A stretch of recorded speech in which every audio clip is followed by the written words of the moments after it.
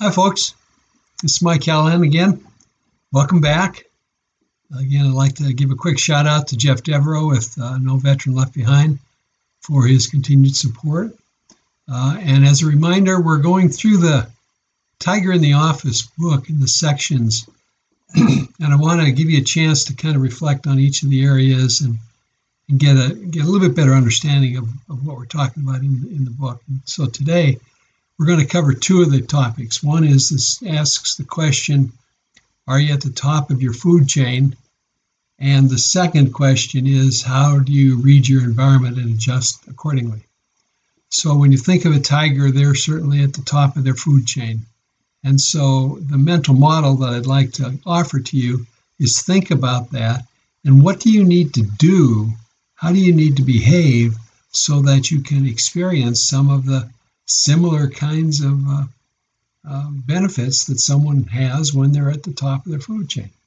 One is take personal responsibility for what's happening. Don't be playing the blame game. Seek out, when you're at networking events, network with a purpose. Don't just go and watch people. There's no benefit in doing that. But have a plan when you're going to a networking events. Go to a lot of informational interviews. Learn about different kinds of opportunities that are out there and become more knowledgeable about the kinds of opportunities that exist. And don't just take that knowledge from the want ads. Take that knowledge from the mouths of people that are out there running the businesses and are hiring people. That's who you need to be talking to. You got to market yourself. There's 4 P's of marketing: product, place, price, and promotion. And those pertain to you. So get good at marketing yourself and doing market research. Understand who's hiring and who are the great companies that you want to be going after. You got to have adequate financial backing. So be sure that you take care of that. And maybe you got to do something short term that's paying the bills while you have the opportunity to explore more in terms of what you really want to be doing. But you got to take care of the finances one way or another. So that's important. And know your value, know your skill sets, know what you're really good at. And then really, if you don't have it already, develop a strong drive to do what it takes to be successful.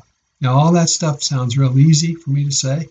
And I realize that it's a challenge, but it's necessary if you really are going to be at the top of the food chain.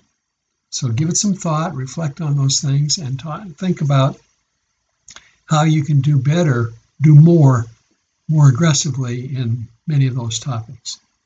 The second thing that I want to hit is this idea of reading your environment and adjusting accordingly. One of the metaphors I use when I'm teaching this in class is a sailboat. And I've had the opportunity to learn how to sail, but I've also had the opportunity to go sailing before I really learned how to do it. It's a terrifying experience. But once you learn how, you can go anywhere on the lake. And that's what's really fascinating about sailing. It doesn't matter which way the wind's blowing. It does not matter which way the wind's blowing. In fact, you need wind. But once you have wind, you can go anywhere on the lake. You don't just have to go where the wind's blowing you.